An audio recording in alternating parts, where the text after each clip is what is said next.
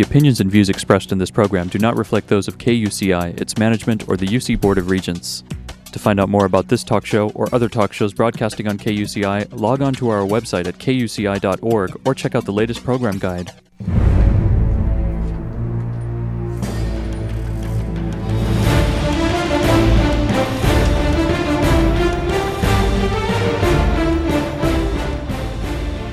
You're listening to KUCI 88.9 FM in Irvine and KUCI.org on the web.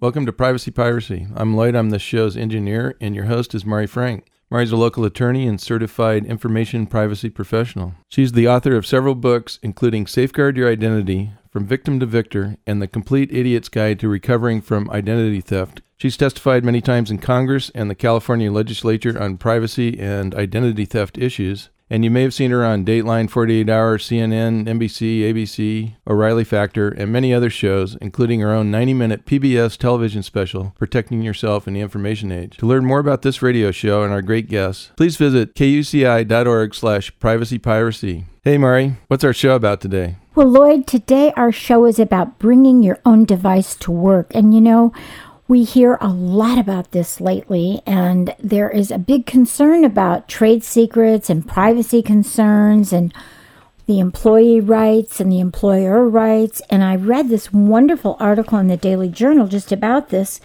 and the article was written by Cynthia Moyer and Michael Westheimer, and I want to tell you a little bit about them. They're wonderful attorneys right here in California. And so I thought this was a really important issue for us to talk about, because people are always bringing their own devices to work, and sometimes they're bringing a device that the company shares with them and buys for them, but it's a different issue when the company owns the device and when you own your own device. And there's lots of huge issues about privacy, so I thought it would be a fantastic show, and I know they're going to be great. So let me tell you a little bit about both of these wonderful experts. First of all, let me introduce you to Michael. And Michael Westheimer is an attorney who helps business increase efficiency and manage risk in employment, employee benefits, and related business matters. Both of these attorneys are with Buchalter. Did I say that correctly? Buchalter. Buchalter. Thank you. That's the one thing I forgot to ask you about. Buchalter, and he happens to be a shareholder with Buchalter. And he works with companies ranging from startups to multinationals in achieving all sorts of privacy and trade secret goals and workplace issues and proprietary information. And he does this by implementing compliant workplace policies and best practices, and by taking effective action to remediate any legal violations. He's a trial lawyer, a very seasoned trial lawyer, and a strategist, and also is highly adept at providing vigorous, cost-effective representation in response to all sorts of legal challenges, lawsuits, things from the government, all sorts of maybe lawsuits by the governments as well. He is a shareholder, as I said, in the firm's labor and employment and litigation practice groups in San Francisco, and he is co-chair of the Wage and Hour Class Action Team. He represents clients in class action and single plaintiff litigation in state and federal courts, arbitrations, mediations, administrative hearings, and government agency proceedings. And he also performs internal audits, investigations, and employee and manager training. And he provides advice and counseling on a whole wide range of workplace issues. You can find out more about him at buchalter.com and also at kuci.org/privacypiracy, where we have his bio and his picture, and we link to his URL. Along with him, we have Cynthia Moyer, who also co-wrote this wonderful article I read, and she focuses her practice on representing management before federal and state courts and administrative agencies with regard to all aspects of employment and labor law. She has significant experience defending employers against wage and hour class actions, including claims for meal and rest period violations and employee misclassifications. She has experience in matters arising under employment discrimination statutes and other common law and statutory employment lawsuits such as discrimination, harassment, breach of contract, and wrongful termination. And she counsels employers regularly on disciplinary matters, internal investigations, and compliance with applicable law. She's represented clients in business litigation and insurance litigation matters relating to individual and group life, health, and disability policies, insurance bad faith, and ERISA litigation. And prior to entering private practice, she interned for the Equal Employment Opportunity Commission in Boston, Massachusetts. So she's an associate at Buchalter as well, and you can learn more about her at our website and also at buchalter.com. So thank you both for joining us. This is great to have you with us. Thank you, Mari. It's nice to be with you. Thank you, Mari. Yeah. Cynthia, let's talk a little bit about what it means to have a policy with Bring Your Own Device, or BYOD. Well, Bring Your Own Device programs are programs whereby employers allow employees to use their own personal electronic devices to perform work and access company data that would otherwise only be available on the company's secured servers. A proper BYOD policy would outline the terms of usage for these personal devices. And as you mentioned, these types of policies are different from the traditional policies regarding company-issued equipment, which typically restrict usage, provide that the equipment can only be used for business purposes, give the companies rights to access and monitor any activity on the company devices, and they can also restrict employee activity with respect to the devices, including prohibiting employees from soliciting for religious or political causes, transmitting, receiving, or downloading offensive or improper messages or images, and using social media or networking sites. So a BYOD setting operates under different premises. Because the employee owns the equipment, he's likely using it for personal purposes as well as business purposes, and also keeps it after the employment ends. And in light of the mixed use, the employee likely retains certain rights in connection with the device, and standard policies relating to company-owned equipment may be overly restrictive. Yeah.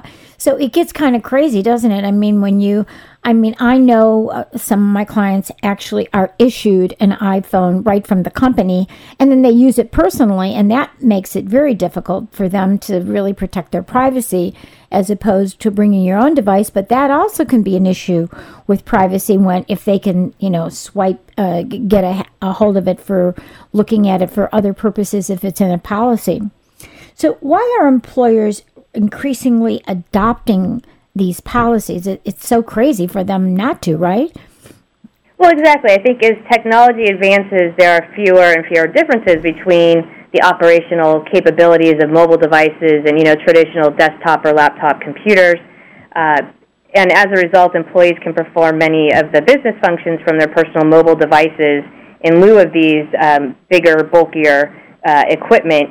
And so really the primary rationale behind these policies is that by using these personal mobile devices, employees have greater flexibility to perform work outside of the office and or business hours, when and where most convenient, which can result in increased employee productivity and morale. Yeah, it increases it, and it also brings much greater risks.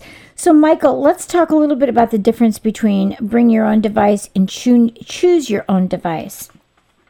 Well, certainly. Now, some companies, instead of having a BYOD policy, will have a CYOD policy, which means it's still company-provided equipment. It's still the company owning the equipment, but the company gives the employee an option of what equipment the company will buy for them.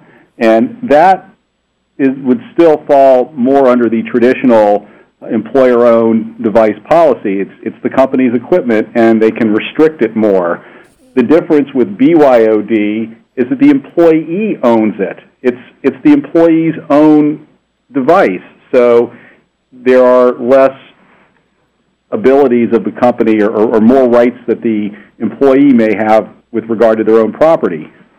So, Michael, when you bring your own device but you're expected to use it for business, is there often, what's the difference if the company pays for it? It's your device, but they pay maybe your monthly fee for, AT&T or something. Does that make a difference as well in terms of their access to it?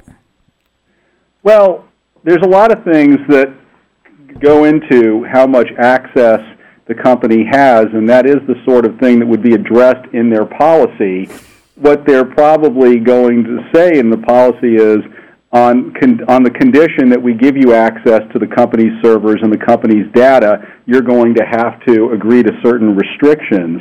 I think that if the company just pays the monthly charge, but it's still the employee's own device, I think that the employee would still have the ability to say, hey, this is mine, and I can use it for my own purposes in addition to company purposes. I think that the real dividing line is who actually bought it.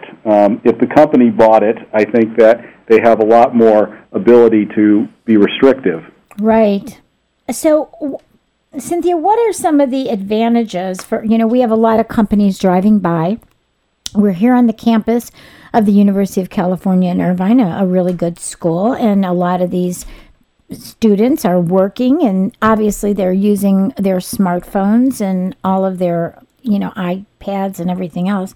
And we have a lot of business people driving by. So why should these businesses set forth a BYOD policy? What are the advantages? Yeah. For employers, BYOD policies can result in big cost savings because the employer doesn't have to spend money on buying the same devices for their employees that they already own. Employees may be more familiar with the technology of their own devices, and that may translate into greater efficiency. I think there's also the belief that when employees can work from and use a device of their own choice, they tend to be happier and more productive. And what I mentioned earlier, the flexibility to perform work whenever and wherever is likely the biggest advantage. Right. So, Michael, let's talk about some of the disadvantages of having a BYOD policy. Well, I think one of the things that companies have to keep in mind and regulate this and figure out how they're going to address this is that they may be giving employees access to proprietary or trade secret information on the device. So the question becomes, how do I do that while still preserve my trade secrets? You want to be able to do that in an environment where you can still say, this is still a trade secret, this is still confidential proprietary information, even though I allowed the employee to access it on a BYOD device. Yeah, and that's kind of a scary thing for a company, isn't it? Really is. One of the things that I think is happening is that the technology is outpacing the thinking on this, and I think that companies generally love BYOD policies, and employees love them. I think they can create some headaches for the IT department. Right. And the question becomes, we're now this is all in the very beginning stages, and everyone is trying to work together to reconcile all of these different things. I think that the company wants to be able to provide access. They just need to have the protocols and the policies, the technology in place in order to make sure that it's done properly. Yeah, and I would think that you really have to train and have have some training on your policies and training on the device itself. Because if you're going to have access, if someone isn't well trained, or if they don't think that there's going to be enforcement, like of what websites they can go to, for example, or where they can't, if they can use an open or a closed, wireless system. There's all sorts of issues of even being able to know that, that this is going to be enforced, and they just take it like with a grain of salt. They don't realize what the ramifications are at a big company. I mean, I've seen that before, that people just let things in, but because they are, they're ignorant about it. They're not trained well. So I would think training is probably going to be a big issue as well, on training on the policy as well as training on the device. Doesn't that make sense?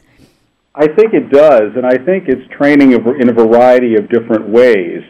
I think it is training the employees to let them know that if we are going to have this BYOD program and you want to take advantage of it, this is the framework that we're allowing this to happen, right, and make sure that they understand that.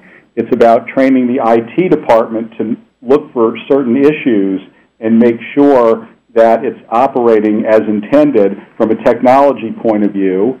And I think it's also training managers and executives so that they fully understand what they're getting into as they roll out these policies. Yeah, and it seems to me like I know one of our family members is a top executive in a very big company, and they all have the same device, and that's because they all know, because, if you don't have the same device, then the IT department may not know. You get a brand new device that's, that the IT department isn't really familiar with. They don't even know what the vulnerabilities are. So that could be a problem too. No, absolutely. I mean, it's about, and different devices have different requirements in terms of support, what is needed to support that device. Right. Different companies have different capabilities there. Some companies can't support all kinds of devices, so they can only support some. Right. It's kind of overwhelming for a company, especially a big company that wants to do this. So, Cynthia, let's talk about some of the privacy issues that are raised by adopting a BYOD policy. Well, there are a number of privacy-related issues. Federal and state laws provide criminal and even civil penalties for accessing electronic devices without consent. There are other existing laws that protect employee privacy rights, including the Health Insurance Portability and Accountability Act, right. HIPAA, as it's otherwise known, and the Gramm-Leach-Bliley Act, which both respectively protect individual health and financial information. There are privacy rights with respect to sexual matters and sexual orientation. Federal law also protects against genetic discrimination, and there's a similar bill that's pending in California right now. So what happens with these BYOD policies is that because of the mixed use of the devices, employees may, receive and store personal information on these devices. An employer who's monitoring the devices may inadvertently gain access to protected personal information. Right. And then, that has to be addressed. So what are some of the types of policies that you recommend with regard to this? What are some of the, some of the provisions that you would suggest to really protect that privacy? I think the first step is employers need to establish a separate policy for employee-owned mobile devices, keeping in mind the size and technical capability of the company. A policy should include written consent to access and monitor the device. The company should install proper security measures, including, strong passwords, data encryption, timeout features where passwords must be re-entered after a certain period of time. Employers should also write in written consent for the employer to access and remotely wipe the device if it's lost or stolen. The policy should prohibit employees from transferring any company information outside of the employer-approved devices, any server systems or platforms, including Citrix. And going back to what you and Michael were discussing earlier, well-crafted policy would also limit the types of devices that could be subject to the policy. For example, if the employer only had capability to host Apple devices, then it would be limited to Apple devices, and an Android device couldn't be part of the program. Right. And that's one way to take care of that issue. Right. So, Michael, let's talk about the connection, if there is any, to the warrant. We've talked a lot, we've heard a lot about the warrantless search of cell phones for criminal matters, but that really affects not only criminal, but it would basically bring in, the connection to civil matters as well. So can you talk a little bit about that and that Supreme Court case? Well, sure. I mean, there's an issue right now, and one of the things that's being debated is what exactly is a cell phone, and how do we see it in terms of the privacy rights that are involved. So this does come up as we've been talking about in the context of BYOD-type devices, but it also comes up in another context where if somebody is getting arrested and they have a cell phone on them, can the police conduct a warrantless search of the contents of that cell phone on the spot, or is it the kind of thing where they need to get a search warrant? And a lot of that has to do with how we see cell phones and how we see these mobile devices. Do we see them as the types of devices that warrant that extra level of protection or not? And it's so interesting when we think about these mobile devices, they have everything.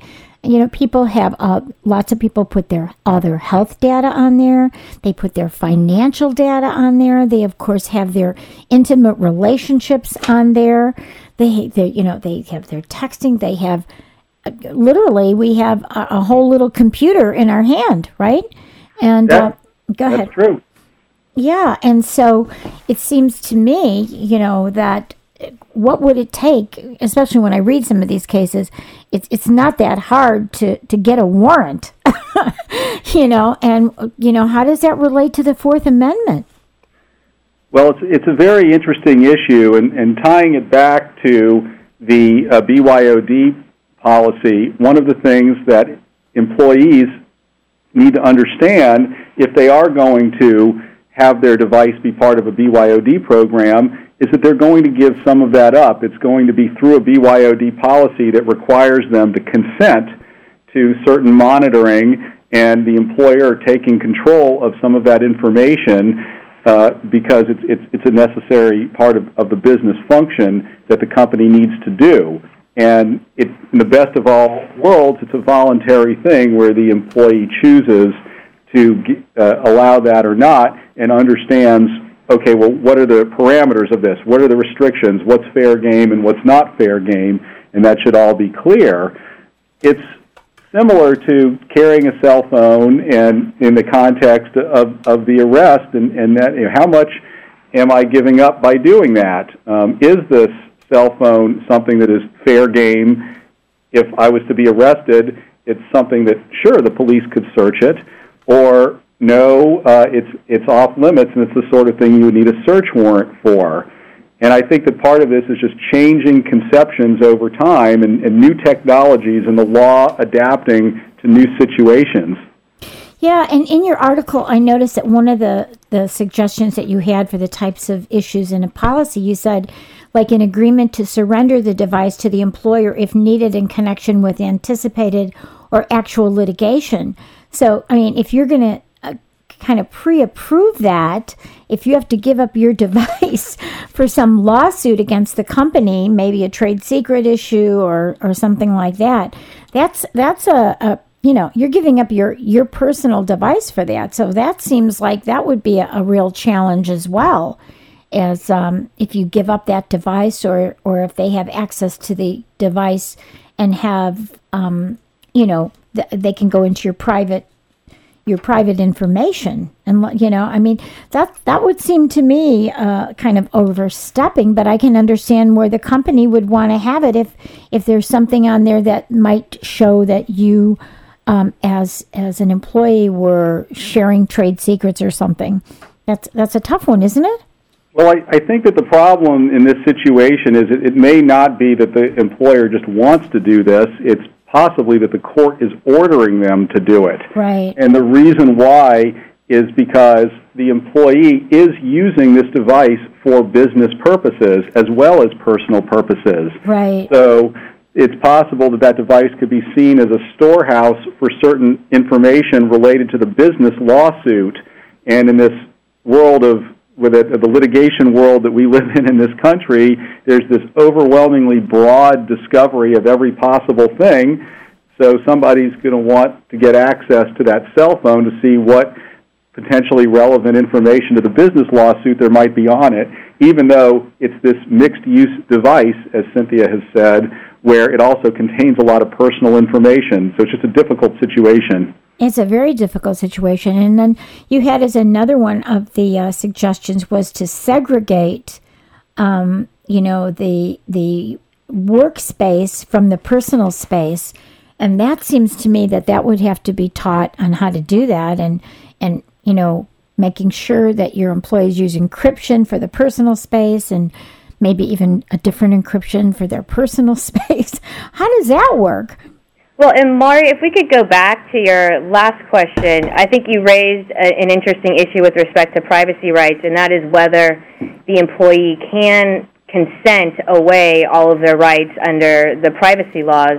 I think it is an open question whether, any consent is, it must be a specific waiver of, a specific privacy right, or whether an employee consent can negate the application of all privacy laws.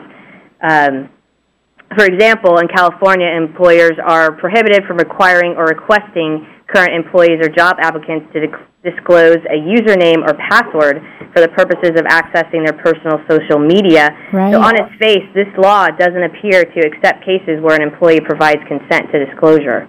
Right.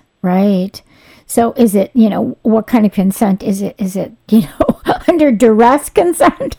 Is that real consent? That's a tough one. If I'm going to work for your company, I have to say, okay, I have my own device, but if I have access to work at home for your benefit as you're my employer and there's some lawsuit that you can just take my device away, that just seems crazy to me. Although it seems that they would be able to download those particular work files without touching my personal files. You know what I'm saying? If that's possible. It's an interesting question, and some of this is where the technology needs to catch up a little bit to the business need and the employee's personal needs. Right. There's this concept called sandboxing, and the idea of basically building a wall within the device so that it's really two separate devices in one, where the business function and the personal function are completely separated somehow, and there's not any crossover. I have been told by technology people that, while technically possible, it's not easy to do that, and it's possible that the technology still needs to catch up a little bit to really get to that point.